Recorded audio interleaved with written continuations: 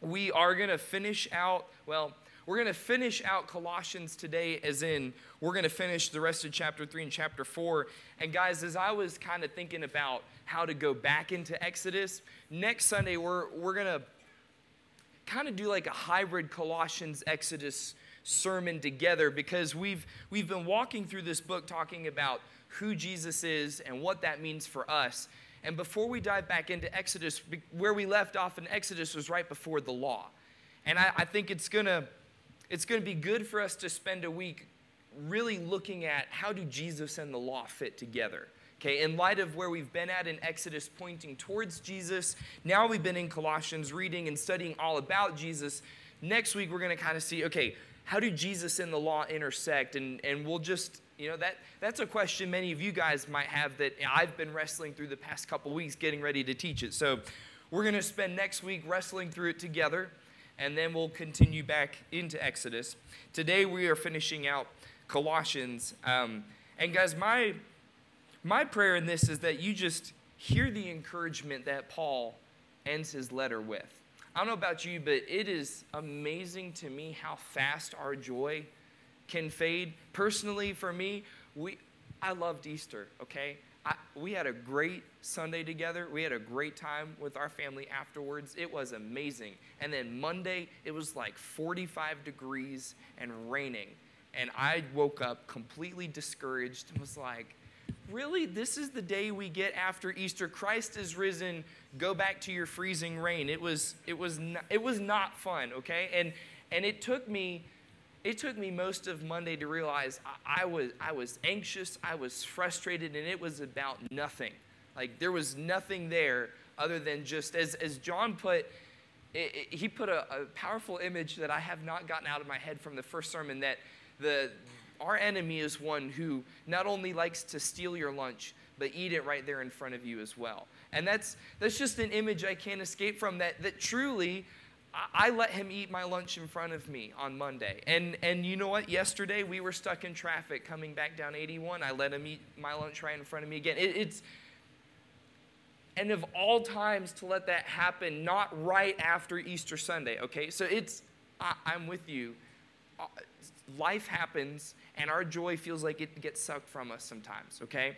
Paul understands this. And it might not be evident upon first glance as we're reading through the conclusion of Colossians here, but Paul is really addressing this, that if we are taking on where we left off last week, Christ's life as our own, right? We are making our life in his resurrection. If we are doing this, it's not necessarily easy, but we do know what this looks like, and we have a joy about going about this. So today we're going to conclude Colossians looking at chapter 3, verse 18, throughout chapter 4, and here's kind of where we're going this morning. With Christ as our life, so kind of like the application of last week, what do we do with this? We practice submission to one another. We mutually submit to others.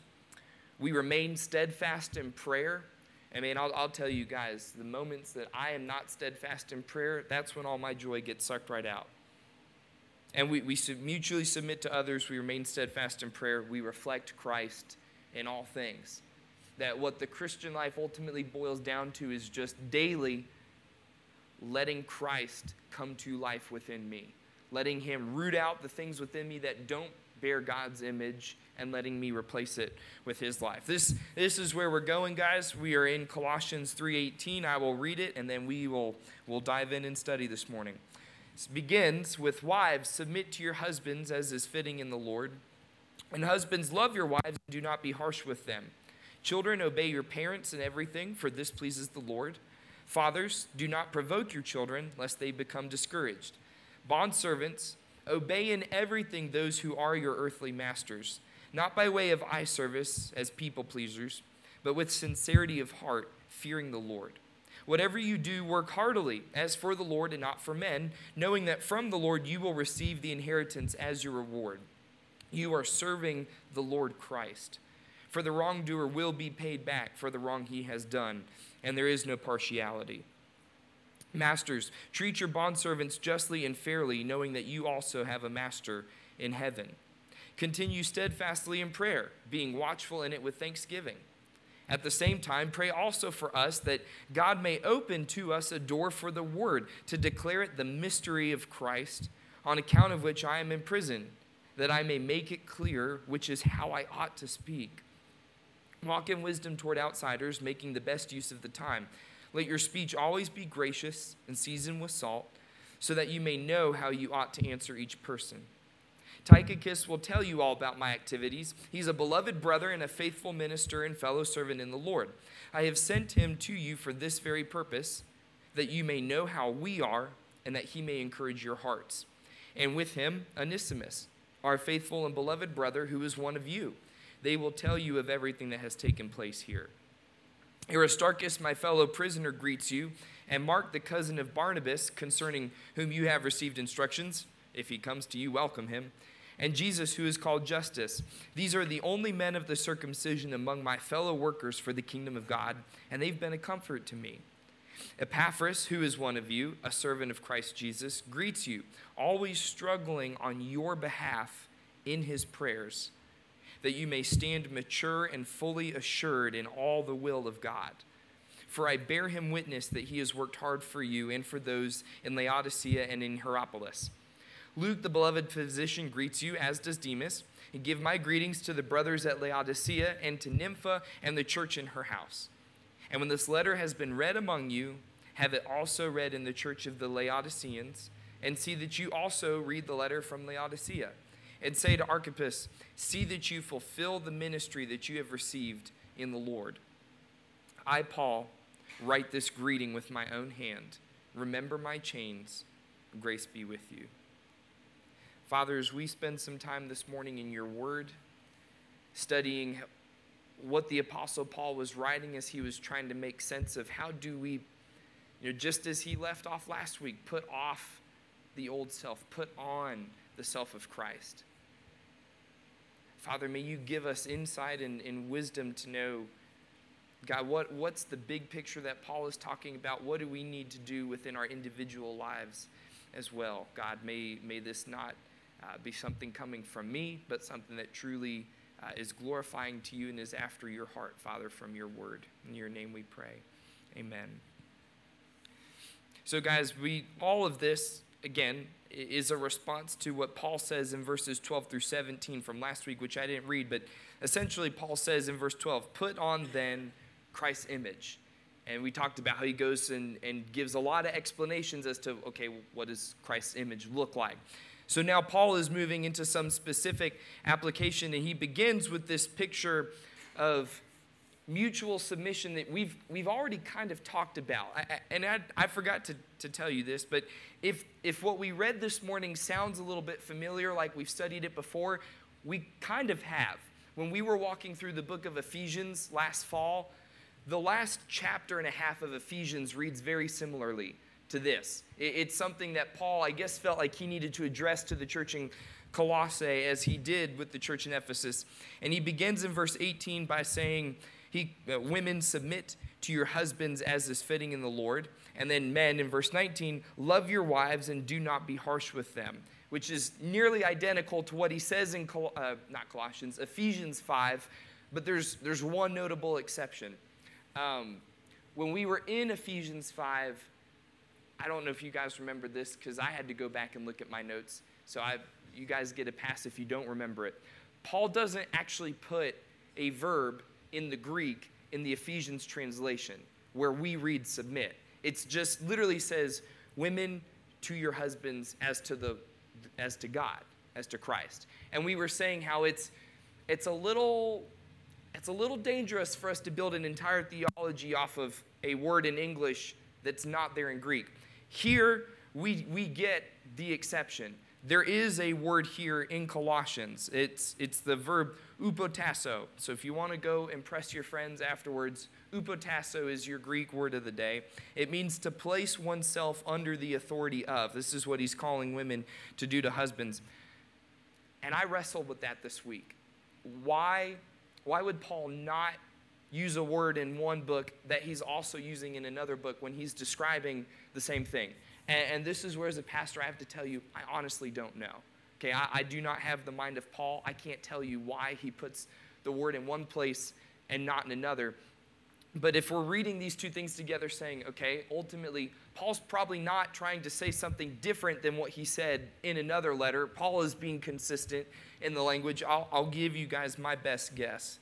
And just know that this truly is my best interpretation of the word. This is not on the same plane as Scripture. We can disagree here if we need to. Paul has been very consistent in using the language of authority throughout the book of Colossians, right? Just in a couple different places in chapter 1, he talks about how Christ transferred us from life under the world's authority to life under Christ's authority. That's chapter 1, verse 13. He talks about in 1:16 how all authority was created in Christ. He uses the same verb. This authority is under Christ. It said it's held together by Christ in verse 17. And then he uses this verb again in chapter 2, verse 15, that all the authority in the world is subject to Christ, right? So everything ultimately is under Christ.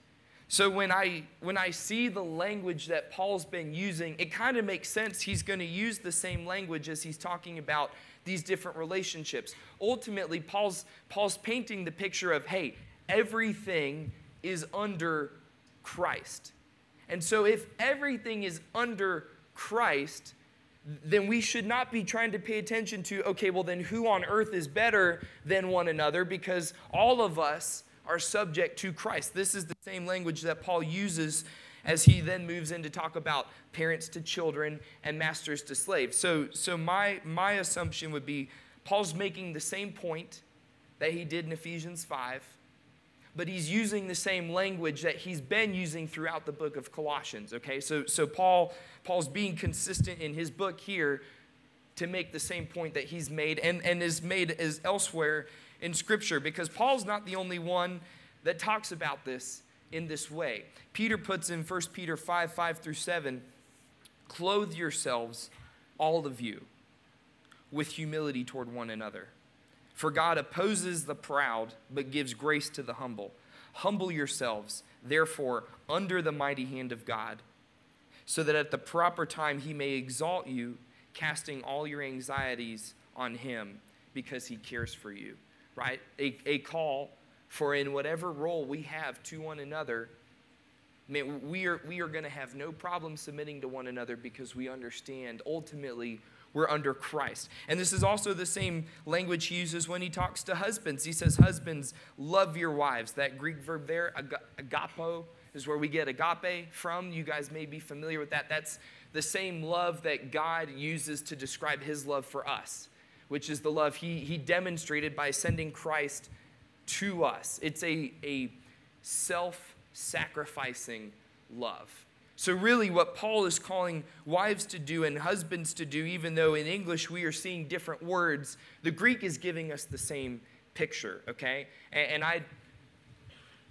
forgive me if I sound like I'm being nitpicky, but I know we love to kind of build a lot of theology off of our English translations, which are very, very good, okay? No complaints there. But in particular, the Greek is giving us a picture that, man, sometimes we just don't have the words to capture what was the original intent of the author. So again, this picture of mutual submission is what we see here in the marriage relationship described in verses 18 and 19, but it continues throughout the rest of these relationships. In verses 20 all the way down through 4:2, we're lumping in the parent-child and the master-slave relationship here because it's interesting. Paul uses the same language for both of them. The key word there where he says, children, obey your parents in everything. It's the same verb he says when he's talking to slaves, saying, serve your masters. That English serve and obey, it's the same word in the Greek, and it's the same word Paul uses in Ephesians chapter 6.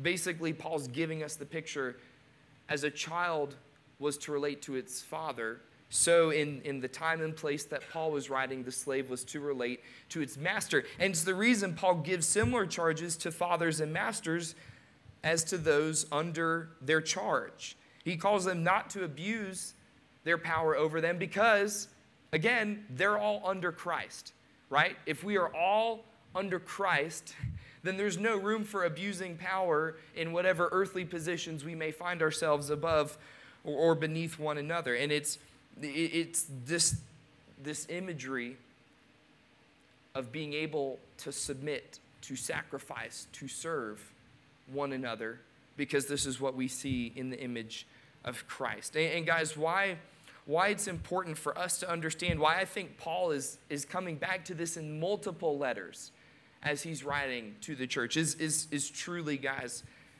submitting to one another isn't our cultural default, okay?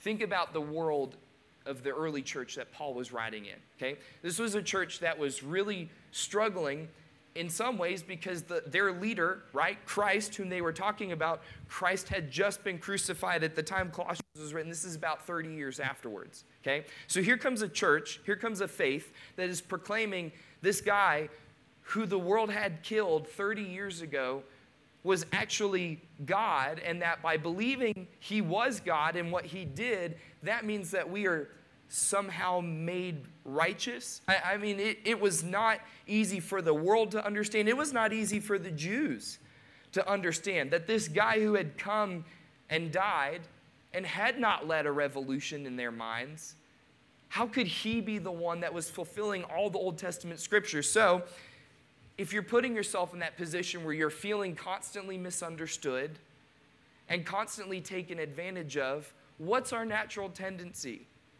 Man, we got to stand up. Man, we got to take back. Man, we have to fight to make our voice heard. I was thinking about this week. One of the things I wrestle with the most, and Abigail will tell you this comes out almost daily. It's unfortunate. I have a really hard time thinking I'm being misunderstood, right? If you were to listen in on any argument that Abigail and I have, you would realize that I sometimes really don't even listen to her because I'm caring more about whether she's understanding where I'm coming from and what I'm trying to say than actually listening to what she is saying, which then in turn makes me not really be listening to her. It's something I see within me that I know I can't be the only one. We have a hard time letting being misunderstood.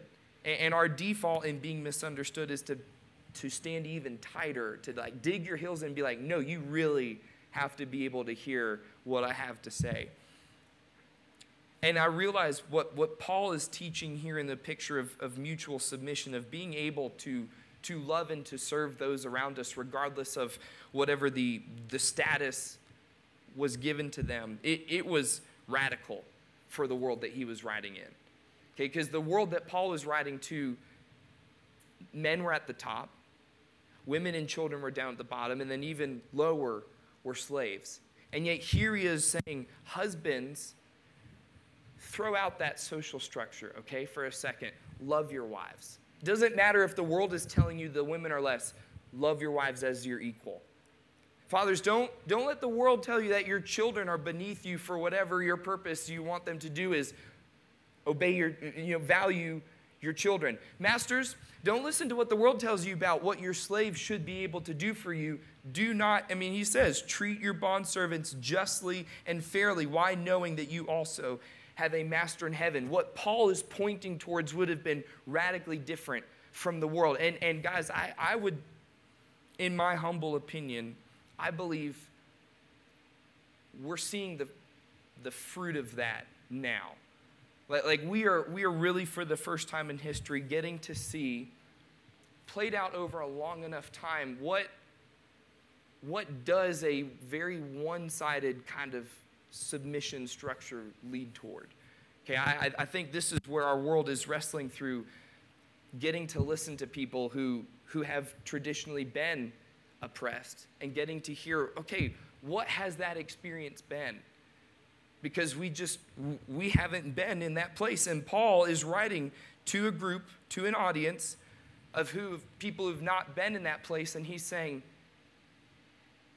do not let the world tell you how you should be treating or should be valuing those.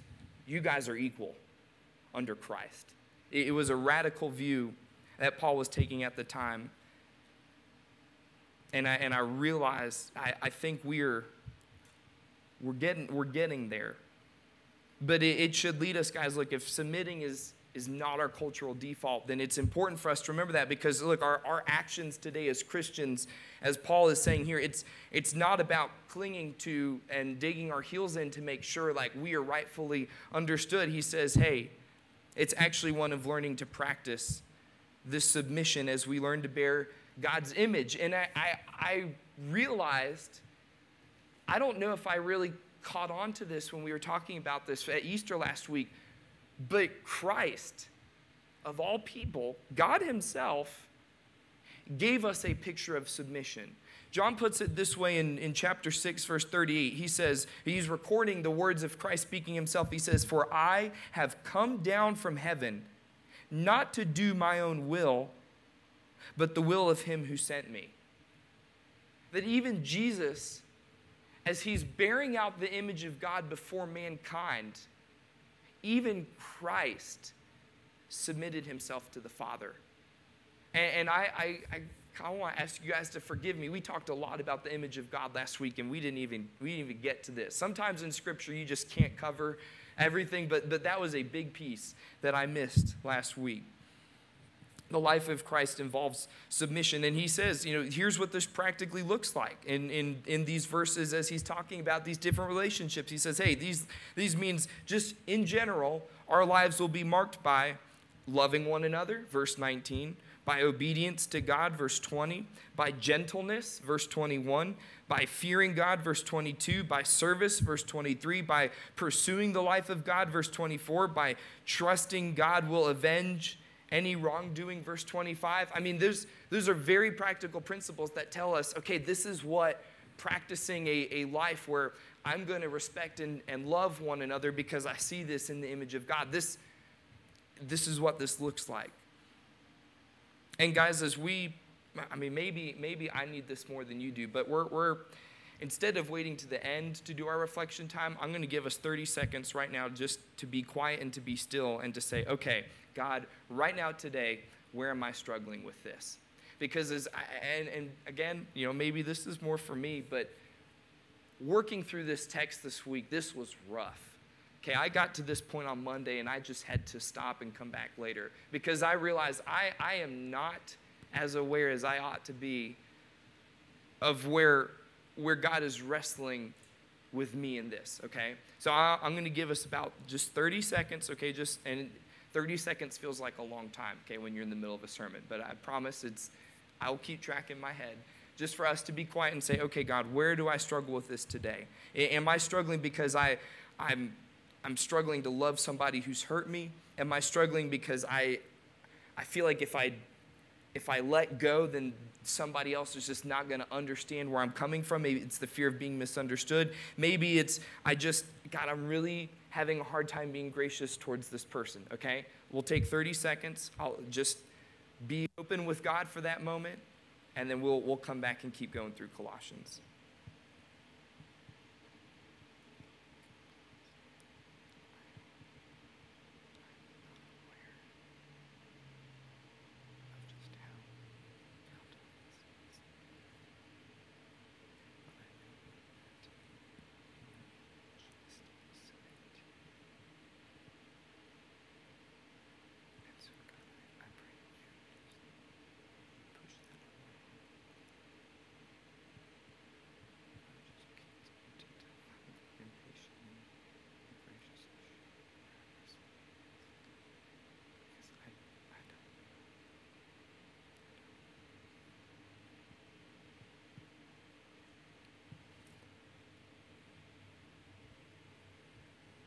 Father, we are grateful that you have made us one with you in Christ. And God, even as we talk about how this is difficult and we're starting to see the fruit of it in our world, Lord, it is encouraging. It is encouraging to know that we are, maybe in a different way, maybe a little bit more clearly, we are starting to see your word being lived out. We're starting to see why this is important. So God, may we just be encouraged this morning. We're not talking about something as if it's in a vacuum. We're not talking about it as if it's just some theory. Father, we are getting to see what does it look like to bury your heart in our lives, God, in big conversations and big things our world is wrestling through. And Father, the world needs our voice because it really needs you. God, may we, as we are being molded into your image, may we be patient and loving and obedient to you to get to carry this out, Father, so that just as Jesus was praying in John 17, the world will know the Father when the world has seen the unity within the church, to paraphrase Christ. So, Father, may you continue to be loving, continue to be patient with us as we work this out. And Father, thank you. Thank you for calling us to this life. And thank you that this is also not the end either, Lord. In your name we pray. It's not the end, church, because this is not the only thing. So again, be encouraged. As I came back to this on Tuesday morning and went, oh, thank goodness, man, if I am wrestling with this is not the only piece of the puzzle here, okay? The second thing we do with Christ is our life as we are learning to practice this submission to one another. We are also learning to remain steadfast in prayer. Colossians 4:2, it's right there. Continue steadfastly in prayer. The Greek verb there where it says continue steadfastly, it's to give constant attention to something, right? That we are just at any moment, we're like, okay, how can I be in prayer here? How can I be in prayer here? How is God at work here that I could join him in prayer? And specifically, Paul calls us to be watchful in our prayers with thanksgiving.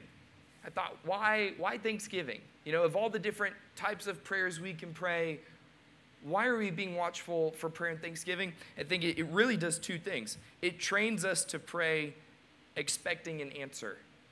Because if we're going to be giving thanks to God, we're expecting him to move. So when we pray and we're watching in thanksgiving, we're expecting there to be an answer so we can thank God. Secondly, it trains us to give God glory in our prayers. We're realizing that it truly is up to God as to how he will answer and grant our prayer, but we know that he will. And so we are looking to give him the glory and praise as he does. In verses 3 and 4, Paul continues. He says, while you're praying in thankfulness, continue to pray for us and to pray for, all these believers that I am working with, that I would be able to declare the mystery of Christ. And he just even takes it another step and he says, declaring the mystery of Christ is how I ought to speak. Paul says, this is the level I aspire to, church, that the way that I talk, the way that I conduct myself, that it's just the gospel. What a high and holy calling that Paul believes we have as believers. So we should cover that in prayer, okay? Not something we're able to do on our own. In verses 7 through 18, you get all these different names of people that Paul says, okay, I ask you to pray for us. Here's people and what they are doing. You could imagine this was being read and they're saying, okay, guys, here's the prayer list this week. These are all people that we're praying for. Tychicus, he's a beloved brother and a faithful minister. His purpose, he went to the Colossian church to tell them, hey, guys, Paul, who wrote you this letter, here's everything that's going on in his life. Verse 7. You learn that with Tychicus came a man named Onesimus. He is the subject of the book of Philemon. It's a fantastic letter. If you want to read an entire book of the Bible in one day, I would choose Philemon. It's like 18 verses long, and that's it. But it's about this man Onesimus who was a slave, who was set free, and to Paul calls him his son, and in another place he calls him his very own heart. So Onesimus, a faithful and beloved brother to Paul. Paul says, pray for this man as well. Paul calls out 3 guys. He calls men of the circumcision. These were believers who were formerly Jewish, Archippus, Mark, and this Jesus guy who also went by the name Justus. He says, pray for them. They're a comfort to me. Paul's in prison, okay? Any comfort to Paul in prison is something that we should be praying for. So Paul says, pray for them. He says, pray for Epaphras, who's one of you and who's been fervently really praying hard for you guys to be growing in maturity. So pray for the people praying for you. It says, pray for Luke and Demas, 2 other men who are laboring with Paul. This Luke would go on to write his account of the gospel that we still read. So as they're praying for this man over here, this man ends up writing something that ends up in the Bible. Is prayer pretty important there? Paul says, pray for this other church that you guys, he says, you guys have a lot in common. So after you read this letter, send your letter there. They're going to send a letter to you. Paul says, it's your sister church. You guys are going through similar things. Encourage one another. Pray together.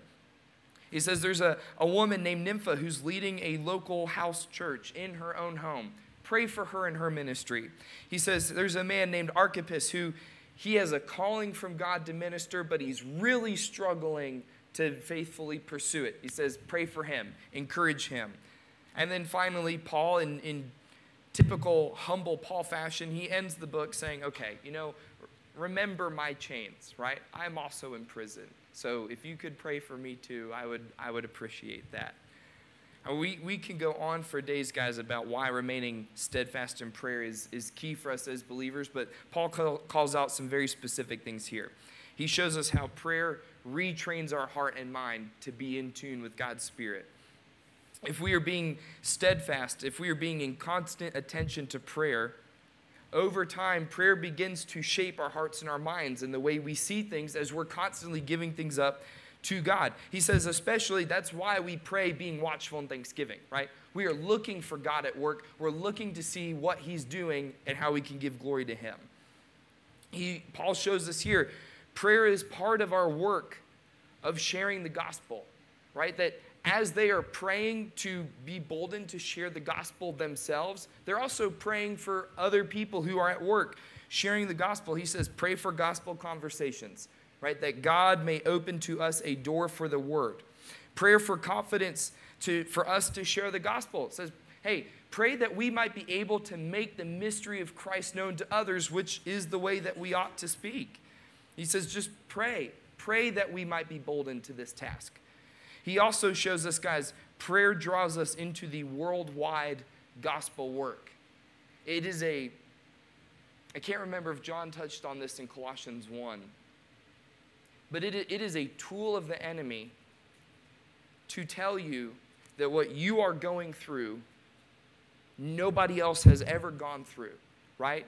If we have been walking through a season built on relational discipleship, talking about the importance of being in community with God and with others, then it is a tool of the enemy to tell you that you do not need that you do not need community with God, that you do not need community with others, that nobody else could possibly understand what you are going through and the pain and the suffering and the anguish that you are feeling. That is not of God. And Paul shows here when we are praying, we are reminded that we are not the only people that are going through this, because we are giving our struggle over to God, and we are starting to realize, God, I probably am not the only one who's dealing with this. God, send somebody to me who has gone through what I've gone through, that they can share my sorrow, but also share their wisdom in how they've walked through this. Guys, right now, the church in Ukraine is really struggling over how to be united in how they face the Russians. I was reading something this week that was saying about half the Ukrainian church wants to stand up and fight against Russia to save Ukraine, and the other half of the church is saying, well, if we're supposed to be loving our enemies, maybe we shouldn't be standing up and fighting, okay? I don't know which one is right, but here's a church facing intense persecution, and it's not sure of what to do, okay? We are not the only church that's unsure of what to do based off of what they're seeing in the world in front of them. This is true worldwide. Right now, there are more people coming to Christ in Afghanistan and Iran than anywhere else in the entire world. This was a statistic released, I think it was like 4 months ago, from the Pew Research Center. They were looking at numbers of conversions worldwide. And man, as we are praying for people to come to know Christ in New River Valley, man, we can be praising God that on halfway around the world, in record numbers, in war-torn places, the gospel is shining forth like there's nothing else that's been seen like it, guys. It is amazing.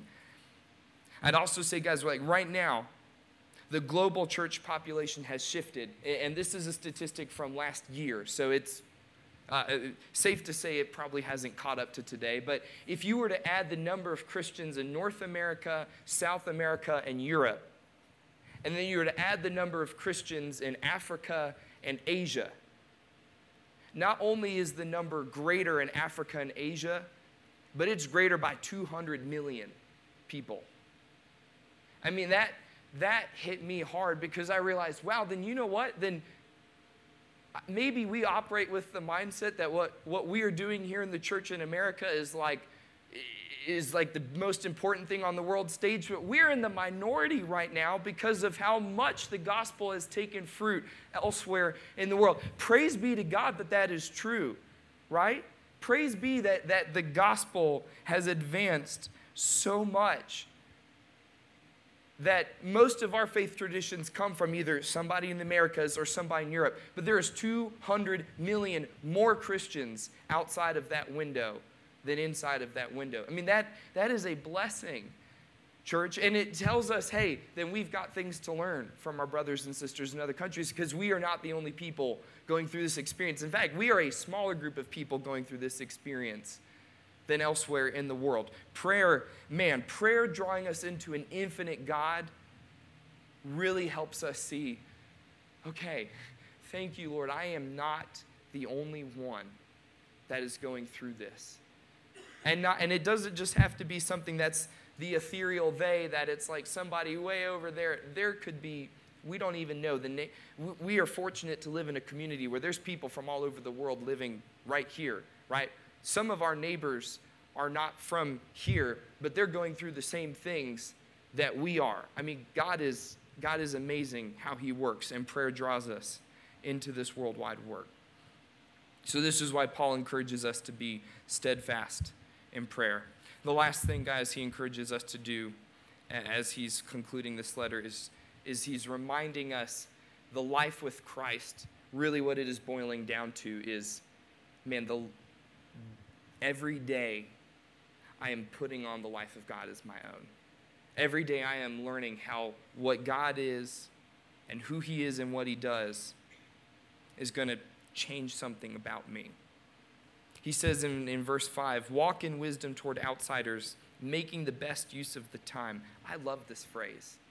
This phrase, making the best use of the time, literally comes from one singular verb in the Greek that just means to buy up for oneself. I thought that's an odd way of putting it until you realize what else in Scripture uses the language of buying something for oneself? Redemption. This is Paul telling these believers, walk in wisdom toward outsiders, redeeming what you are going through, redeeming the people you work with, redeeming the situations that you find yourself in. Redeem whatever is possible because you are people of redemption. Verse 6, how do we do this? Let your speech always be gracious, seasoned with salt. If I thought back over the conversations I had yesterday, I would have fallen very flat in this, church. When you are sitting in traffic and a trip that should take you 4 hours takes you 6, your speech does not tend to be gracious, nor does it tend to be seasoned with salt. In fact, what it leads me to do, and part of this comes from being a trainer at Blacksburg Transit, is I get very, very critical of other people's driving. And then nobody can tell me that I'm wrong because I'm trained to teach people how to drive a bus. Like I would know if a driving habit is good or not. I'm trained to spot bad driving habits. So Abigail can tell you, I probably went through every one of the 18 safe driving principles that we're told to teach yesterday, pointing out how bad people on 81 are at keeping up with them. Not gracious, not seasoned with salt, not my default. Paul says, hey, when you do this, not only are you bearing out Christ, but you're also learning how you ought to answer each person. That our response to whomever in whatever situation is to be seasoned with salt, full of graciousness. And verses 7 through 18, I was thinking this could also be not just read as a prayer list for everybody in the church of who's going through what and how to pray for them, but it's also a call for the church to learn from these people who are active in the gospel ministry on their behalf. These men and women had stories, they had wisdom to share from those experiences that they had. So if we're called to be putting on the life of Christ, here's Paul saying, guys, here's like 20 people that are also doing the same thing in vastly different situations. Learn from them. Receive their words. Receive their prayers. Receive their encouragement. So wrapping all of this up this morning, guys, what do we learn about ourselves in this? The life of Christ is a redemptive life, church. So I pray our speech and the way we conduct ourselves just reflects that. I hope and I pray when we teach this, I mean, this is not light stuff, okay? But I hope I don't come across as doom and gloom to y'all. Because we serve a redemptive God who is at work redeeming us, okay? This is heavy, but this is heavy from victory, okay? This is not a struggle to try to get somewhere we're hoping eventually works. And guys, it also teaches us, hey, the life of Christ communicates grace and salt. We don't have to worry about grace and salt somehow cheapening truth. Speaking in grace and salt is exactly what Christ did. I mean, he took the time to build relationships with people. He took the time to get to share things with them as he got to know them. Okay, this is bearing the image of God. So as we reflect today, guys, I want to encourage you to take on this life of Christ with us. Next week, we're going to transition it back into Exodus and talk about if this is who Christ is and what he's done, what does this mean for the Old Testament law, which is something, it's a good question for us to ask. But I want to encourage you guys, hey, let's join in taking on this life with Christ together. It might be a decision today to take it on for the first time. It might be saying, the pastors talked a lot about these different community groups that we have. One in our house, the first and third Tuesdays. One in the Bowman's house, the first and third Wednesdays of each month. Times for us to get to fellowship and take on the life of Christ together. Maybe I'll join one this week. May you consider joining one of our ministry teams. Back in February, we said we've got worship, children, prayer, missions and outreach, and connections. Man, is there a place I can take on this life of Christ here at this church? As you consider these things, guys, let's join in prayer as we close. O Lord, the world is artful to entrap. The world approaches in a fascinating guise. It extends many a gilded bait, presents many a charming face. Lord, let my faith scan every painted bauble and escape every bewitching snare in a victory that overcomes all things. In my duties, give me firmness, energy, zeal, devotion to thy cause, courage in thy name, love as a working grace, and all commensurate with my trust. Let faith stride forth in giant power, and love respond with energy in every act. I often mourn the absence of my beloved Lord, whose smile makes earth a paradise, whose voice is sweetest music, whose presence gives all graces strength. But by unbelief, I often keep him outside my door. Let faith give entrance that he may abide with me forever.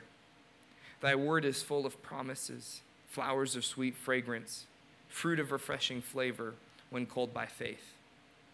May I be made rich in its riches. May I be strong in its power. May I be happy in its joy. May I abide in its sweetness. May I feast on its preciousness. May I draw life from its manna. Lord, increase our faith.